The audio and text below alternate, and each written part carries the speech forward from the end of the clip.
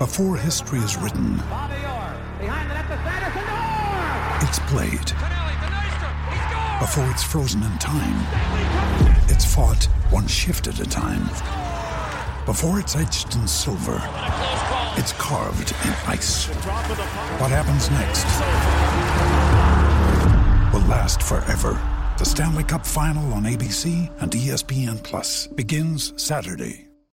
You're a podcast listener, and this is a podcast ad. Reach great listeners like yourself with podcast advertising from Lips and Ads. Choose from hundreds of top podcasts offering host endorsements, or run a reproduced ad like this one across thousands of shows to reach your target audience with Lips and Ads. Go to lipsandads.com now. That's LIBSYN ads.com.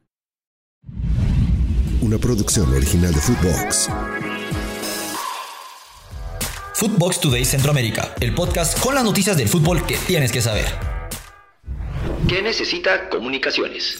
Comunicaciones y Herediano han dejado la eliminatoria abierta con un empate a 0 en Guatemala y todo se decidirá en el partido de vuelta de los cuartos de final en Costa Rica, específicamente en el estadio José Fello Mesa, el próximo miércoles 4 de octubre a las 20:15 horas. En un enfrentamiento donde los porteros Aaron Cruz y Freddy Pérez destacaron al evitar los goles para ambos equipos, el ganador de esta serie no solo avanzará a las semifinales de la Copa Centroamericana, sino que también asegurará uno de los 6 boletos para la Copa de Campeones CONCACAF 2024. Dada la importancia del clasificado, el Comunicaciones de Guatemala se enfrenta al partido de vuelta sin la presencia de Gerardo Gordillo, quien fue expulsado, y también debe evaluar la lesión de Jesús El Chucho López, quien abandonó el campo por lesión. Ahora, los cremas tienen 2 opciones para buscar la clasificación: ganar por cualquier marcador o empatar por un gol o más en Costa Rica. A continuación, parte de las declaraciones de Willy Coito, director técnico de Comunicaciones. Escuchemos. En realidad jugamos la mayoría del partido en campo contrario y, como vos decís, nos hubiera gustado ganar, pero creo que la moneda está en el aire. Por la clase de definición de este torneo no nos anotaron y nosotros somos un equipo que siempre hacemos goles y aparte es un equipo también que está acostumbrado a ir a ganar afuera, y lo demostramos en el campeonato que se ganó. Antes de continuar con nuestras notas, los invito a que vayan y le den seguir a Footbox Today Centroamérica. Escríbanos qué les pareció este episodio y nos califiquen con 5 estrellas. El Salvador, fuerte crítica al fútbol. El entrenador mexicano Raúl Arias analizó el fútbol salvadoreño y resaltó aspectos que considera deben mejorarse. Tras la importante victoria ante Dragón, Raúl Arias compartió sus comentarios con la prensa y decidió enfocarse en el fútbol del Salvador en su conjunto, donde el estratega destacó la falta de énfasis en el juego asociado en el país. Aquí estamos acostumbrados a que los jugadores sean luchadores, pero no debemos olvidar la importancia de la técnica, comenzó explicando el entrenador del FAS. También añadió: en cuanto a la defensa, hemos enfrentado la ausencia de jugadores que fueron convocados a la selección, lo cual ha tenido un impacto. Además, la acumulación de partidos ha dificultado que tengamos estructura sólida en esa área. A pesar de que hemos perdido algunos partidos, hemos aprendido de esas experiencias. También señaló que los problemas defensivos que han enfrentado están relacionados directamente con las ausencias de jugadores convocados por Rubén de la Barrera. Una baja muy dura para Deportivo Saprissa. Después de someterse a una cirugía, se ha determinado la duración de la ausencia de David Guzmán en el Deportivo Saprissa.